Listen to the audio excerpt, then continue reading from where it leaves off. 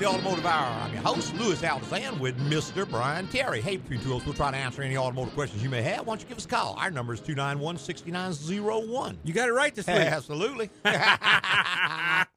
You put a 225 in front of that number, you can reach us from anywhere inside the continental United States this morning. There you go. We sure wish you would. We always enjoy hearing from folks all around the country and, of course, all around town. Just give us a call. Could not be easier. And right now is the perfect time to call. Well, always at the beginning of the show is the most desirable time to call in. If nothing else, we've got more time to spend with you. We don't have to kind of rush you because we've got 5 lines holding and somebody waiting up to against kick a us out. break or ready to get off. And no, but our minds are a little fresher. There you go. Hadn't been exhausted by there you go. by all the other folks who've called in. So yeah, give us a call, 291-6901. And like every week, we try to have some sort of a basic topic or outline that we kind of chit-chat about between the calls. But, of course, you never, ever limit it to what we're talking about. Not at all. Whatever may happen to be bugging you, give us a call. We're glad to try to get you going or get you stopped. Whichever it may be. Whichever the criteria may be. There you go. Yeah, I thought we'd talk a little bit this morning about names and things in the automotive business and how they are different, not only from one manufacturer to another, but maybe even from one model to another. Right. And how much confusion this causes. And we get it a lot of times when we're trying to order parts. For instance, one common part that we replace a lot, particularly on General Motors and Ford vehicles, is called an actuator. Which is the little motor that turns the door inside of the air conditioning box. Right. Now, that is one type of actuator. There are many, many, many on a car, but one of the most common, like you said, is the ones that go in the air conditioning and heating system, the HVAC system. Right. And for GM or Ford, it's called either a temperature actuator or mode actuator, right, or a recirculation actuator or whatever. But now, if you call one of the Japanese manufacturers, like Honda or maybe Toyota, and you ask for a temperature actuator, they're totally confused. They don't know what you're talking about. Because Honda calls it an air mix motor. Right. Which I don't know if one's right or one's wrong. It's just two different names that they've come up with for basically the same component. Right. But where the confusion comes in is for a shop like us that works on a number of different cars. For instance, if you were working in a Honda dealership and you only work on Hondas, and all the technicians know it by that name, and they come up to the parts counter and they ask for it by that name, and customers come in and they say, well, I want this little part right here, and they point to it. It's really not a big issue. However, when you're dealing with several different manufacturers and you go to all the part, you're going to use the name that is most common to you, for instance. And we get this a lot. I'll call and say, look, I'm looking for a temperature actuator. What's that? Well, that's the little motor that opens the door when you work. You're talking about an air mix motor. Right. Just a different name. A different name for the same basic component. Right. Now, the other side of that coin, and there's always another side to the coin, sure, is where you've got two components that look very, very similar. They may be installed in the same location, but they are totally different. Exactly. A common example is like your oxygen sensor and your air fuel sensor. Right. They both look exactly the same. They both screw in the manifold, have a wire pigtail that comes out of them. They plug into the harness. They look exactly the same, but they do two different things. Well, and technically they do the same thing. They help regulate the air fuel mixture, but they do it in a totally different method.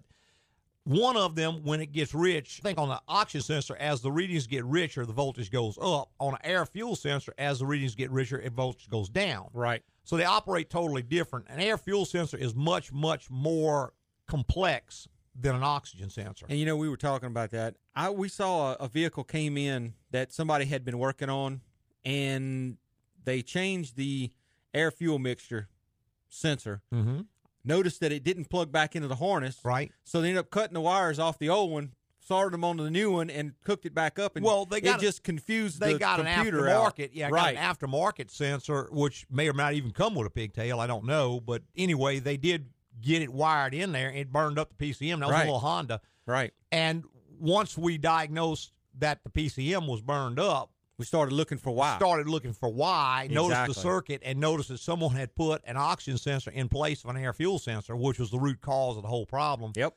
And ended up a very, very, very expensive repair for nothing. It shouldn't have ever happened, but it can. It can. Let's go to our phone lines. James, good morning, James. Good morning, guys. How y'all doing? Doing wonderful, Doing sir. great. I have a problem with my brake. When I'm hitting the brakes, it's pulling to the right, and it's getting a vibrate. Okay. What kind of car is it, James? It's a GMC 2500 pickup truck. Okay. A number of things will cause that, James. What you need to do, if you're very careful in your test drive, you can get a lot of information. For instance, if you hit the brake and just kind of stay on it, notice first if it darts to the right, and then if you continue to hold, does it keep pulling harder and harder right, or does it dart to the right and straighten back up? Because that'll give you a little bit of information of where to start looking. For instance, if it kind of darts over to the right, but if you continue to brake, it'll pull back straight. That's normally a restriction on the fluid pressure. Something like a brake hose will cause that. In other words, the fluid doesn't go through the hose fast enough because it's partially restricted. And so one side applies, the other side does not apply as fast, and it'll dart over to the side that's applying, but then the pressure will eventually build up and it'll pull back straight. So if that's the way it feels, and you got to specifically be looking for that because that's a subtle difference, then I would suspect the hose, and probably the hose opposite the side that it's pulling to. Because what a lot of people will go in and say, well, it's pulling right, so I'll change the right hose, and that didn't fix it. What's wrong? Well, think about it. What happens if the right brake applies and the left brake does not apply, it's going to pull right because that wheel's trying to stop and the other wheel's not. So it's kind of backwards from what you're thinking. Now, if it kind of pulls and the harder you brake, the harder it pulls, now you're probably into a different situation. Something like a caliper that's hanging up can cause that. Something like a mismatch in the brake material I've seen where one pad is just a little bit different from the other. Even the rotors can cause that. Now, I did have to change the rotors on one side. Okay, well, if you put one new rotor with one older rotor, that can definitely cause that issue. And an easy way to diagnose that, James, it won't cost you anything other than a little time, is just take it apart, take the rotor that you put on, move it to the other side, and put that rotor on this side and go drive it. If it pulls the other way, then you've confirmed that is the problem. Okay. And then from that point, if it doesn't, then swap the pad side to side and see if that affects it. Just see what affects it. Now, one last thing. If you hit the brakes and it's sort like the steering wheel turns in your hand, that a lot of times is like a loose suspension component and not the brakes at all. The brakes are just bringing it on. Something like a lower control arm bushing that's worn out or a brake compliance bushing that's worn out, what happens when you apply the brakes, that wheel wants to stop and the body of the truck wants to keep going. So the wheel may move back, and if it moves back, it's going to pull that way. So there's a number of things, and the test drive, where a professional technician has kind of advantage over you is he's driven thousands of vehicles and he knows all these little subtleties. So just by the test drive, he kind of knows what he's going after. But if you'll pay attention to that, it'll put you in the right direction. And then try those things that I told you. Remember, most of the components, at least on a Chevy pickup, are the same side to side. So the easy, cheapest way to do it is just start moving stuff side to side and see when the pull changes. The brake hoses are different. Yeah, the brake hoses may be different. The hoses themselves, there's a left and a right on a Chevy truck. But as far as the rotors, the pads, the rotors, all that can be moved. The calipers cannot be moved because they're specific left and right. But the other two components can, and by moving those, you can kind of diagnose it yourself. Well, yeah, what I would do first is I would probably move the rotors side to side and see if the pull changes. And if it doesn't, I'd move the pad side to side. Okay, if I take it to a shop, is that going to be expensive? It could possibly be, but most likely not. I mean, the most expensive possibility would be the ABS control unit has a stuck valve in it. Now, that is fairly expensive to address, but most of the time that's not going to be the case. You know, the other stuff is more common. Okay. All right. Well, thank you, guys. All right, James. Thanks for calling, man. All right. Bye-bye. All right, 291-6901 is the number if you want to be part of the automotive hour. And, you know, brake pulls, seems like it would be simple. You would think. But I've seen a lot of people spend an awful lot of money trying to fix that by just start changing parts. Right, well, first off, they say, well, it must be the caliper. So they changed the caliper. Well, it's still doing it. Oh, well, darn it. Must have been the hose. And they changed the hose. It's still doing it. And by the time they get through, they may be it and must be about $1,000, right? And still hadn't fixed the problem. And like I said, there are many, many, many things. I remember one time we had a pickup and someone had aligned the front end, didn't tighten the upper control arm bolts enough. That's back when they had shims, and the shims had fallen out. Right, and the arm. The control arm would shift. And believe it or not, didn't make any noise and didn't make a bang. Usually that you'll have an associated bop or bang. Right. And you'll hear a noise. But in this particular one, it just didn't do that. I don't know if the way the spring was in there or the shock or whatever cushioned it, but it was sure pull. I've also seen like a bent lower ball joint. Sure. Where the stud will turn, flip around one way or the other. And those kinds of things can be very difficult to diagnose. Those are the oddities. They are the oddities. They are not the most common. Most common is a brake hose or a caliper or friction material. I've seen friction material do that a good bit with the cheap materials. Now, the OEM materials are usually pretty good, a real good product. Maybe a handful of times in the last 30 years we've had a problem. Mm-hmm. But for the most part, that's the way I would go if I was doing one. And, that friction material comes on huge rolls. And there's a machine that stamps it out, and then they glue or rivet it to the backing and all that. And let's say one huge roll ran out. They put the second one in, and one set of pads ended up on one roll. one car in the box, and another set off the other roll. And those two rolls weren't exactly the same. Uh-huh. Well, now, when you put those pads on, you may end up with a brake pull because there is a difference in the friction material, even though they all came in the same exact box. Right. That roll ends out at some point. It does. And when it does, they start putting one off another roll, and they may not be exactly the same, and you have no way to know that. That's it. So, hey, we're going to come back for just a little bit with a whole lot more information. On Route 66. Hey, Jim. Becky said you were in the office and... Whoa! What is up with all the charts and graphs, buddy? Oh, I'm using my system I've developed to keep up with the maintenance on my 3 cars. Is that an armillary sphere? Yes, it is. So, the oil gets changed every 3rd full moon. Brake pads divide the years Becky and I have been married by our oldest son's age. Timing belt is leap year, except when it's on the time... You know there's a better way, right? I just take my cars into AGCO once a year for a general inspection. They give me an honest opinion on the maintenance and repairs I need. Sometimes it's just an oil change and they send me on my way. One time, they caught something that could have led to a huge repair. Saved me thousands. Wow, that sounds great. I'm always trying to save money any way I can. Let me get AGCO's number online and give them a call. Is that dial-up? Dude, there's a better way to save money. Schedule your general inspection today at AGCO Automotive. AGCO, it's the place to go. Hey, welcome back. If you just joined us, this is the Automotive Hour. I'm your host, Louis Altazan, with Mr. Brian Terry. Hey, between two of us, we'll try to answer any automotive questions you might have. We sure appreciate your call. And we've got Dan's been patiently holding. Good morning, Dan. Don, I'm sorry. I can't read. Yeah, Don from Baltimore. I have a question. I have a 2006 Saturn Ion. Mm-hmm. It has about 140,000 miles, and our son is the primary driver of that. Currently, our son is at college, about an hour or so away, so he gets home basically whenever there's a weekend that he can get away from the school. How should we best keep the car going for him? Maybe just drive the car once a week, or just what? We don't want to get rid of it. But then again, my wife and I have our own vehicles that we drive, so basically the Saturn's a third vehicle. Right. I would try to drive it at least twice a week for no less than about 25 miles, Don. If you don't, what's going to happen? Things are going to start gumming up, and you can start having trouble with it.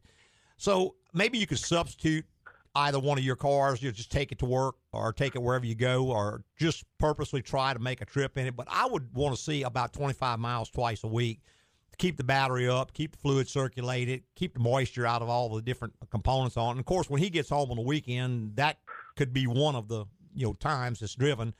But it probably needs to be driven at least once during the week as well. Okay, twice a week, about 25 miles. Yes, sir. Okay. Short drives or idling is probably worse than nothing at all. We got a gentleman who has a very similar situation, and what he would do is he'd crank the car up, just let it sit there and idle in the driveway, and he started having a lot of trouble with it. When he brought it in, he told me what he was doing. I said, well, just sitting there idling is probably worse than not doing anything at all. Number one, at idle speed, it's not going to charge the battery because the alternator is not turning fast enough. It's also probably not really circulating things as well, and all the rolling type components are not being used at all. So you just can't hardly get around operating the vehicle. So that would be my advice, at least a couple times a week, 20, 25 miles. Okay, well, I appreciate that. Very good. Thank you very much. All right, Don. Thanks, man. Take care. Bye-bye. All right, bye-bye. All right, 291-6901 is the number. If Don can call from Baltimore, then you can call from Baton Rouge. That's it. We're sitting here live and ready and waiting for another call. There you go. Just give us a call, and it always makes the show more interesting and kind of gets us off on tangents sometimes. There you go. You just never know. We were talking a little bit about terminologies and how they can cause confusion. And one of the things I know that we go through constantly, and the ladies that answer the phone at the shop are both pretty well trained to try to elicit this information out of people, but it's a difference between cranking and starting. Right. There is two totally different components that are going into action there. Mm-hmm. When you hit the key and the engine turns over, but it doesn't start running, that is crank. Yeah, and you hear a kind of a noise. That's the starter motor turning. If you can hear the starter motor turning, but the car will not start, it doesn't start running, that is, it cranks but will not start. Correct. That is going to be some type of an engine problem. A lot of times it's a lack of fuel pressure, low fuel pressure, fuel pressure. Could be ignition. Ignition, possibly. Those sorts of components are where you go start checking. Now, there's also where you turn the key and it does nothing at all. Or you turn the key and it just makes a wow, weird sound. Mm-hmm. That will not crank. Correct. Okay, and there's a starter motor, a little electric motor, that when you turn the key, it turns the motor over, gets it rotating so that all the components can come into play and the car can start. But the diagnosis on them, when a car will not crank, now we're looking at like batteries, cables, starter motors, right, relays, neutral safety switches, and all those kinds of things that will stop the engine from turning over. Where this is really, really, really a problem is with something that's intermittent. In other words, every once in a while, you turn the key, it cranks and cranks and cranks, but it will not start. Right. So you bring it in and you tell the shop it won't crank. Well, he hits the key and cranks. Cranks every time. So there's nothing he can do, so I can't duplicate the problem. He gives you the car back. Another thing is where, let's say you've got a cranking issue. For instance, maybe every once in a while it makes a noise and doesn't crank. It's been doing that for a long time. You're not too worried about that. But then intermittently it won't start. Well, the guy gets in the car, he turns the key, he hears what you consider normal. He says the complaint will not crank. It's not cranking technically. So he's going to diagnose that. Sure. Because that's all he knows. He doesn't know that you know that's already going on and you're ignoring it. So if you don't want to get the wrong diagnosis, you have to give the right information. Complaint, because those are two totally separate systems. And at very least, you're going to spend a lot of money checking right, things that don't need to be checked. And don't get upset with the shop if they start asking a bunch of questions. Right. Because they are trying to narrow down what is going on with this vehicle. And you being the owner and the driver are the only ones that can tell him that. And if you can't put it into words, you just don't know how to tell him what it is, get someone to go out and show them. Right. Look, this is what it does. Turn the key. See that? That's it. That's what it's doing. Now, obviously, if the car is just completely dead when it comes in, a dead man's pretty easy to diagnose. Sure. But there can also be two separate issues there. There can. Many times we've had people come in, the car would not start, but it would crank. Mm-hmm. But they cranked it until they ran the battery dead. Right. So now it won't crank. Now it won't crank. The car comes in, they say it will not crank. You check the car, it's got a dead battery. You change the battery, now it cranks, but it won't start. Or let's say it's an intermittent no start. Right. It cranks and it starts. You give him the car back, 2 days later, it won't start. He's mad at the shop because they just put a battery in and it's still doing the same thing. Mm-hmm. No, you can't, because you said wouldn't crank. Correct. He verified that it would not crank. He solved the problem of not cranking. He has no way to know intermittently that it will not start. He can test it several times. It starts every time, so he gives you the key. Mm-hmm. And that's the kind of thing. It's very, very inconvenient for you. It's also inconvenient for the shop. Sure. But again, it all starts out with using the right terminology, or at least demonstrating what problem you want solved. Exactly. Let's take a few of our phone calls. We've got Tony on the line. Good morning, Tony.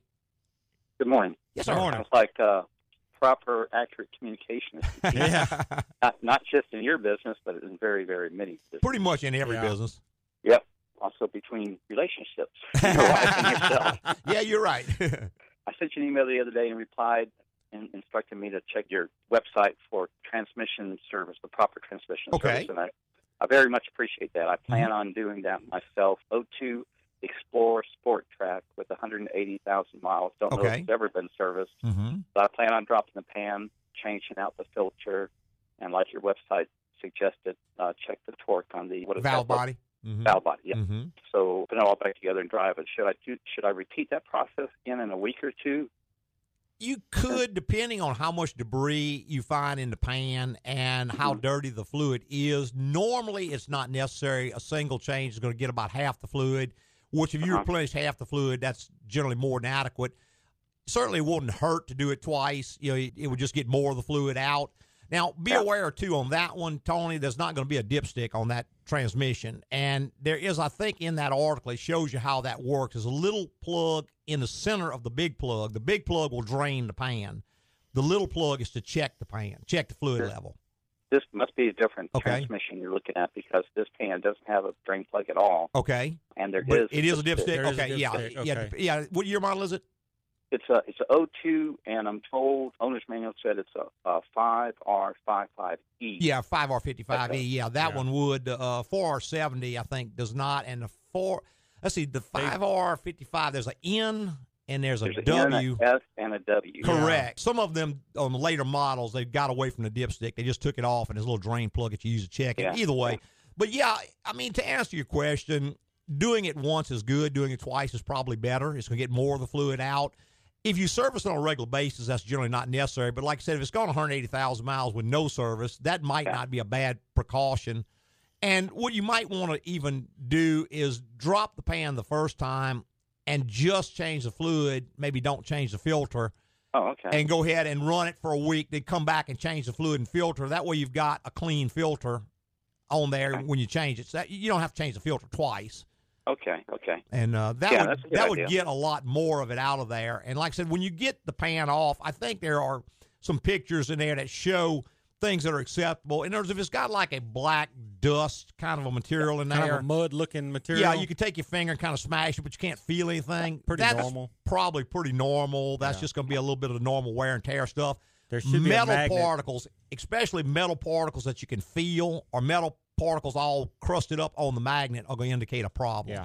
Shouldn't be any metal or not much metal in there. And when you take that filter out for the last time, go ahead and break it open and open up the sock and look inside it, because anything that didn't get caught on the magnet is going to be caught in that sock. Mm-hmm. Okay. And if you find a piece of a snap ring or a piece of a band or something in there, then you know.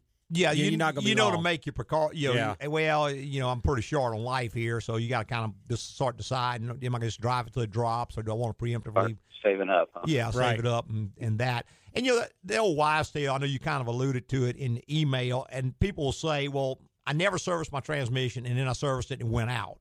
Right. Well, the service did not make it go out. It was a lack of service. Right. The problem was already there, and where that comes from, many, many people will drive a car until they have a problem and then hopefully bring it in for service, thinking that's going to fix it. And no, the problem already existed. But a proper service can never, ever, ever hurt the car. Yeah, that's good. That's good. And may extend the life. So, man, I tell you, there's so much misinformation about dropping the pan as opposed to flushing. Do not flush. No. A flush is absolutely useless from a mechanical standpoint. Gets less fluid out than dropping the pan does, and can damage the car in certain conditions. Yeah, all the manufacturers recommend against the flush. Yeah. Now, the dealerships is not the manufacturer. That's a guy who owns a car dealership who wants to make a lot of money. Where flushes come from is they require a C-Tech at best and not an A-Tech, and it's fast and easy. He can put a little machine on there, go do something else. He can be making money on two cars at one time. It makes a lot of money. That's why they sell them. But not good for the car at all. One other quick question. Mm-hmm. My wife drives a 2013 Honda Pilot. Mm-hmm. And looking on the internet, I see there's no changeable filter. That is correct. Right. Mm-hmm. Well, there may be a filter on the outside. It's not the main filter. Most of those do have a filter on the outside you can change, but it's a secondary filter. The main filter is built inside the case, and there's no pan. So the only way to change the filter is take the transmission out and take it apart. Those, I would be, if it was my car, I would be servicing that every 30,000 miles, and I would do it with a double drain and fill. That is where you fill it. You drive it for about 20 minutes, come back, immediately drain it again. Because when you turn it off, the fluid runs back through the screen in there and will wash some of it out. And if you immediately drain it, you can get a lot of the trash out of the filter that way. Okay. But I believe there is an external filter on that one also. Subsequent years, Honda has come out with an external filter on a lot of their cars, and I couldn't swear that one has it, but most of them do. Man, it's not too hard. It's not too hard to change. On that, if I'm not mistaken, that transmission has a big plug right on the top, kind of toward the back, toward the firewall. Okay. It takes a 17-millimeter socket, a long extension, and the first time it usually takes a breaker bar to get it out. That's where we refill at. So when Other than the dipstick tube? Right. Other than the dipstick tube is small, if I remember right, on that model, and it is difficult to get the fluid back into it. It takes a long time. But if you'll take that big plug out the top, it's got a copper ring on it, so don't lose the copper ring. Take it out. You can dump the fluid, the 3 quarts, 3.5 quarts back in right there, put the cap back on it, go drive it 10, 15 minutes, come back, pull the plug out the bottom, and check the magnet when you pull the plug out. Because it's got a magnet on the end of the drain plug. Drain plug. Just make sure there's no metal component stuck to it, and put it back in. If you do that every 30,000 miles, you probably never have to worry about the filter. Exactly. Rather than dropping the transmission, pull the filter out, do this? No. There is an external filter on most of the newer ones that you can replace separately. But if you do it every 30,000 miles, you probably really don't have to worry about the filter too much. Okay. Because the fluid is always clean, getting all the trash out. Okay, but for this one, the 2013, which if it's the main filter is in the transmission, correct, I need to bring it in and let you guys. Well, no, that filter is not ever serviced. Oh. You service that when you rebuild the transmission. Right. It's pretty much there. You can't do anything with it. Okay, so there's no service. No, it's non-serviceable. But like Lewis was saying, the way it's set up, the fluid, when you turn the car off, the fluid runs back through it, and it runs the trash down to the bottom to the reservoir where you can take That's the drain. That's why you do a double drain and fill. Okay, so you're basically cleaning it every time you service it. That's why you want to do it about every 30,000 miles. Okay. And that way you prevent the problem. Oh, absolutely. It's easy. It's easy as an oil change. Yeah. Okay. Well, thank you very much, gentlemen. I appreciate your advice there. All right, Tony. Well, thank you. Thanks, man. Thank you. Bye. Bye-bye. All right, one more quick little break. We'll be right back with a whole lot more in the Automotive Hour.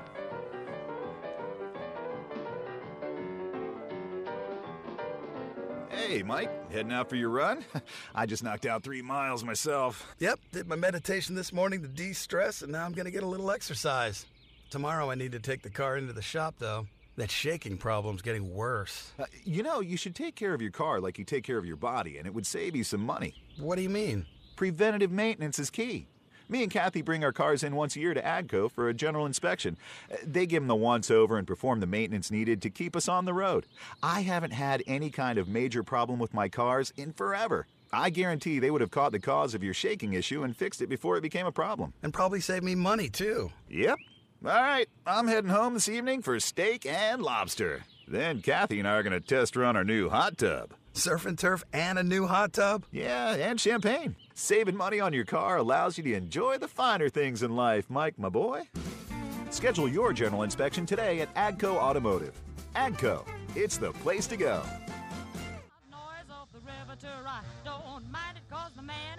Hey, welcome back. You just joined us at the Automotive Hour. I'm your host, Louis Altazan, and got Mr. Brian Terry right here in the co-pilot seat. Hey, between two of us, we try to answer any automotive question you might have. We sure appreciate you spending your Saturday morning with us.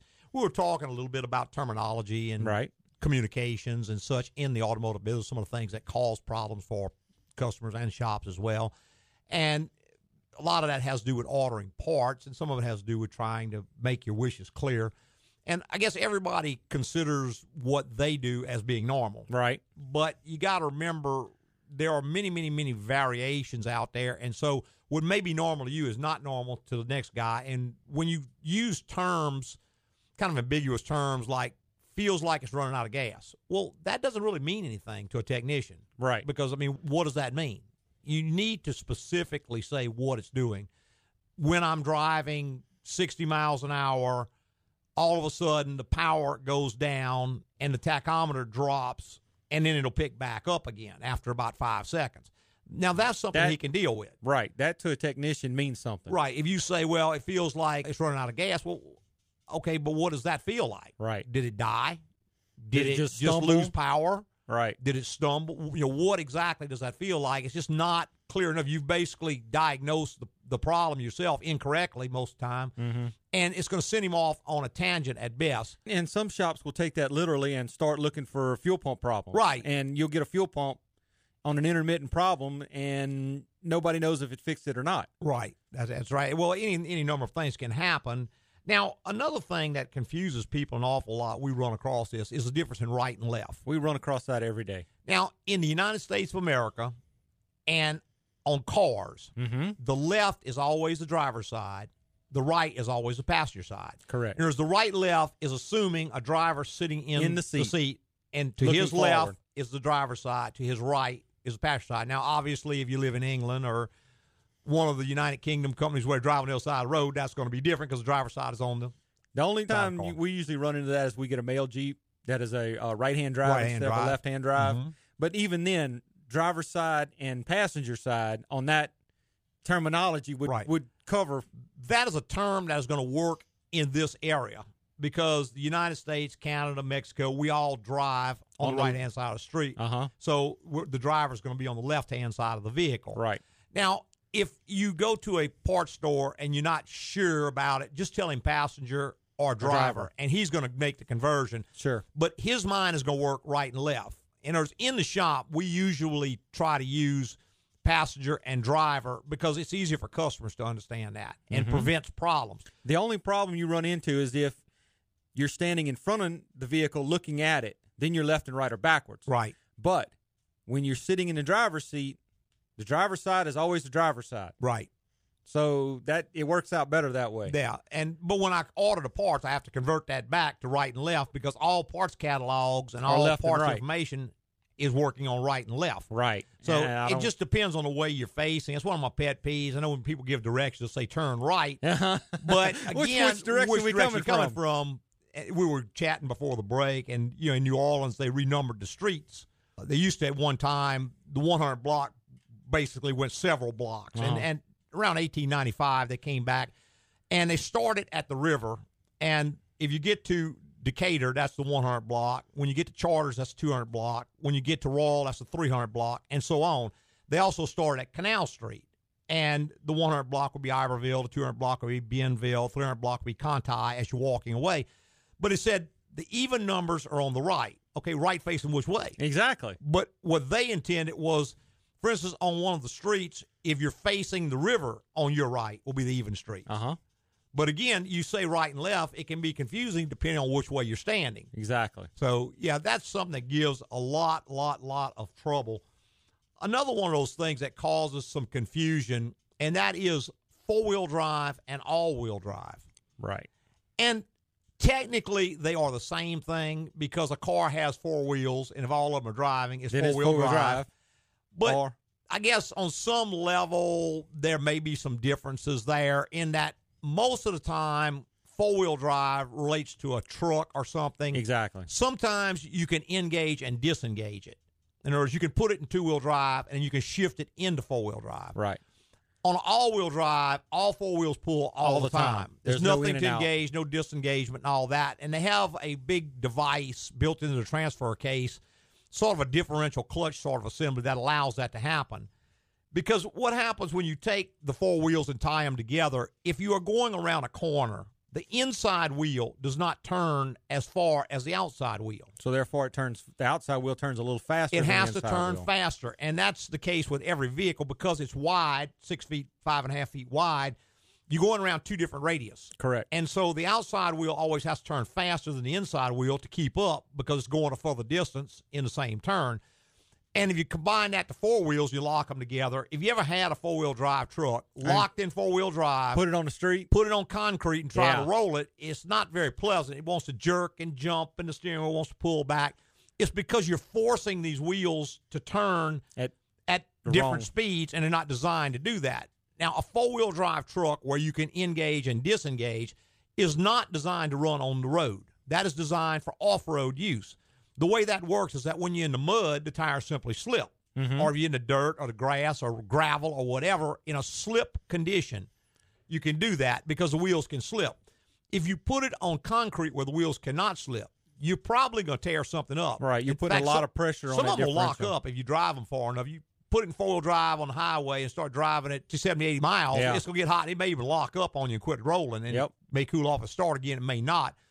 All-wheel drive is designed with all that in there. It's got a viscous clutch of some sort. It's got something that is allowed to slip so that when you're in that situation, even on concrete, it can deal with it. It can slip, but when you apply power, it locks the wheels back together. Right. And there's all sorts of ways they do that, either clutches or centrifugal weights that sling out. Some of them are even electronic and have sensors on the wheels.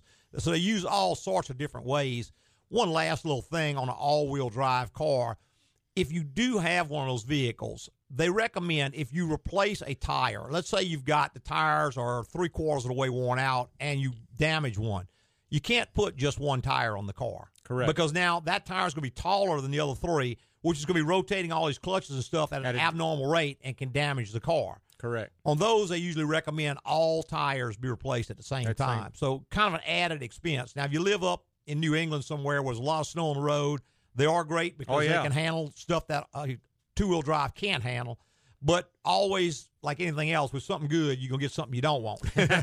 You do have to replace all the tires pretty much at the same time. Let's go back to our phone lines with Craig. Good morning, Craig. Yes, sir. I got a 2008 Toyota Camry, and when we first take off driving, the brakes are good. But if you hit them a couple times, like in traffic, the pedal gets hard like the power booster's out. It gets hard to stop the car, or does it just get high and it just doesn't want to press as much? It don't want to press. In other words, there's no But does it cushion still to it. stop? Yeah. But it's just much more pedal effort to stop the car? The reason I'm asking is that can be two different things. Well, in other words, you got to have a good leg to stop it. Yeah. You got to press hard. Man, that kind of sounds like the booster, like you said. Craig, how long do you have to drive it? Not far, a quarter of a mile. Mm-hmm. And I looked all underneath the dash looking for the power booster because it's not mounted outside. Now, if it does not have a power booster, like a vacuum booster, that could be one where the ABS module is the booster. Some of them have a hydraulic. Is there a big thing on the master cylinder, like a big block with a bunch of lines going into it? No, it's just got your two lines coming off the master cylinder. And the swings behind the engine. And the master is bolted to the firewall? Yep. There's nothing between the master and the firewall? No, sir. Now all the lines come over here to the ABS system. I mean, that sounds like manual brakes. Yeah, and I don't remember Toyota making a manual brake car. Man, I haven't ever seen one. I'm not saying they don't, but it would have to have some kind of a booster on it. I mean, some of them have a big electronic booster, which is part of the ABS unit, but if you got a separate, I mean, you may have a manual brake car. Yeah, it's possible. And what generally happens, has any work been done on the car, Craig? No, sir. You know, it kind of sounds like the pad material may be an aftermarket brake material or something, and when it gets hot, it loses the coefficient of friction. If it's manual brakes anyway, it can stop fine when it's cold, but once that coefficient starts to change, you really, really notice it more than you would on a power brake car. But, I mean, if there's no booster there, it can't. It has to be a manual brake car, which is going to make any condition in the conventional brakes much more noticeable. Okay, and we'll see the check engine light started coming on. Okay. And the code is a P0171, which is a lean code. But again, if there's no booster there, it doesn't matter. You might. Where are you calling from, Craig? Denham Springs. You might want to bring that by. Let me take a look at it and see if there's not a booster somewhere that's just getting overlooked. But, or call a dealer and give them the VIN number off the car on that little tag on the windshield. Yes, sir. And ask them if that's power brakes or manual brakes, because they can tell you from the VIN number. And if it is a manual brake car, I would suspect something in the brake material is probably not exactly right. And when it gets hot, it doesn't have the right friction coefficient. And with the manual brakes, you just really, really notice it. You know, it's going to get really, whereas when it's cold, it's adequate, you know? Or if you had power brakes. If you had power brakes, you probably wouldn't notice it at all because you got enough power there to do it. Yeah, well, the reason I'm saying power booster is because when you first start off and you hit the brakes, it's normal. The pedal goes down like it's supposed to with the cushion in it. Mm-hmm. But after you do it a couple of times, that pedal is hard. Well, now, the pedal is rising up. More likely what you've got is that master cylinder is either out of adjustment or the seals are swole up and is blocking the return ports. Ooh. Now, if someone put the wrong fluid in the master cylinder, like if someone accidentally added power steering fluid to that master cylinder, those seals will swell up, and it will certainly start doing that. And that's very, very dangerous because you'll lose your brakes. So this needs to really get checked. What I would do is pull the cap off the master cylinder and see if the rubber is swole up in the cap. Okay. If it is, you got a big problem on your hands. Somebody's probably put some type of petroleum in the brake system, swole up the seals. The reason I actually have never been worked on, if somebody took the master cylinder off and turned that little push rod in there, that will do the same thing. But it sounds like the fluid's being blocked, and so when it gets hot and expands, that pedal's coming up rock hard, which is kind of a different thing from what I'm assuming. I thought you were talking about it just didn't stop very well. But, yeah, the pedal's coming up rock hard, and not. It sounds like eventually if you drive it enough, the wheels may even start locking up on you. Okay. Well, that's what I'm afraid of. Mm-hmm. My son drives this car. Definitely need to get that to somebody and let them inspect it, make sure the wrong fluid hadn't been poured into it, because that's kind of what it's sounding like. All righty. I'll definitely take care of it. Okay, man. Thank you. Thanks, Craig. Bye-bye. All right, 291-6901 is the number. We're going to go ahead and take our final little break, but we'll be right back with a whole lot more. So, Tina, are you interested in shopping next weekend? Oh, well, me and Harold leave for our European cruise on Friday. Another cruise? What? Are you all blowing the kids' inheritance? No, we're just smart with our money. Like, our cars are paid off, and we're big on preventative maintenance. Harold takes them in once a year to AGCO for a general inspection. They check everything out and perform maintenance on what we need to keep the cars running right. You'd be surprised on how fast you can save for a cruise without 2 car notes. Wow, I never thought of that. I have time to do a little shopping this afternoon, though. I've got to get Harold a bathing suit. He keeps saying he wants one of those tiny Speedo suits because that's what everybody wears in Europe, and I cannot let that happen. Okay, now I have an image of Harold strutting around the pool in a Speedo. I think I'm going to book a general inspection from AGCO to clear my mind. He wanted hot pink, too. Tina, stop. Schedule your general inspection today at AGCO Automotive. AGCO, it's the place to go.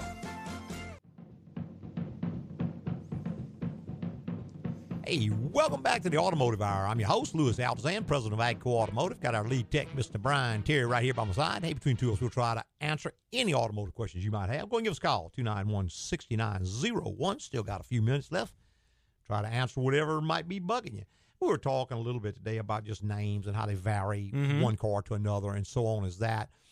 Another, we don't see this as much anymore, but back when they used to use idle control valves a lot. On engines? Yeah, now almost everything is drive-by-wire, and the motor on the throttle body handles idle also. Correct. So you really don't see those as much any longer. But when they did, some companies would call it idle control valve. Some would call it idle control motor. Some would call it a servo. Some would call it a solenoid, and so on as that. Again, just different names for the same part. Exactly. And it just kind of would confuse things. Another thing is like on Toyota, a lot of the transmission filters they call a screen. Yeah, I've noticed that. And I think it's just when they convert it from Japanese to English, something was lost in the translation because it is not a screen per se. It is a filter. And I've even heard people say, well, that never has to be changed because it's a screen. No. It's just a difference in terminology. It's not. Right. It's a matter of semantics. It's still a filter. It still needs to be changed. So don't be fooled by something like that because it can kind of, I guess, point you off in the wrong direction. Sure. Another thing that we don't come across as much is back in the old days when you had the short, long arm front ends. Right. A lot of people would call a control arm an A-arm. Because it was kind of shaped in the shape of an A. It was. And that's kind of where it got its name from. But one place would call it an A-arm. One place would call it a control arm. And it, again, just confusing. You know, if somebody said, I need A-arm bushings. And you kind of knew what they meant, but it was really not the proper terminology for it. And some of them are simple like that, and you can kind of get it from what they're saying. You know about what they're talking about. But others are just totally off the wall. Out there. I had a client that had emailed, and he said he went to the Toyota dealership. He's got a fairly new, I think it's 2013 model car.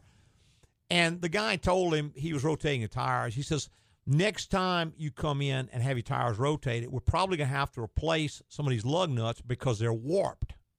Okay. I've never heard of a warped lug nut. I've heard of stripped ones and broken ones, but worn ones where the face of it will wear. And I'm sure it was just a poor choice of words on his part. Right. You know, he probably meant worn. Yeah, but to you and I, that means something totally different. Yeah, warped is like it's wobbling. Right. Side to side. Or it's not straight, you know, it's got a curve in it or something like that. Yeah. I don't know how exactly that would apply to that, but yeah. Again, there's all sorts of little things like that. Some are just kind of funny like this and more or less harmless, but others can cause a lot of problems. Oh, yeah.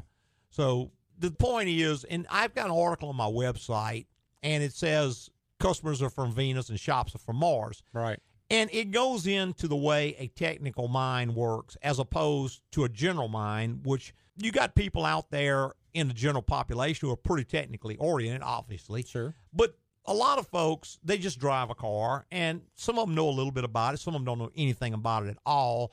But when you start communicating with a person who his entire world is cars, fixing cars, he's going to have a very precise and different thought process than the average person is. And when the two of them start to communicate, it can really, really cause a lot of issues. So I wish everybody, if you get time, go to my website and just type in Mars, Venus, something like that. It'll bring up that article. And just read it, and it may really solve a lot of problems for you if you understand how a technical mind works and how best to communicate with them. Mm-hmm.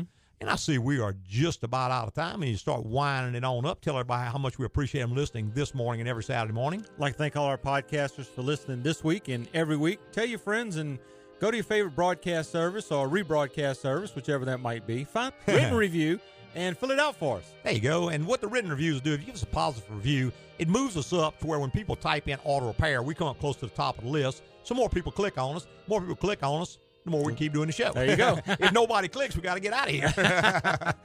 And if you can't find a place for a written review, just go to Google and type in AGCO Automotive, name of our company, and you can put a review there also. Perfect. Help just as well. Preceding was opinion based on our experience in the automotive industry. Have a great weekend.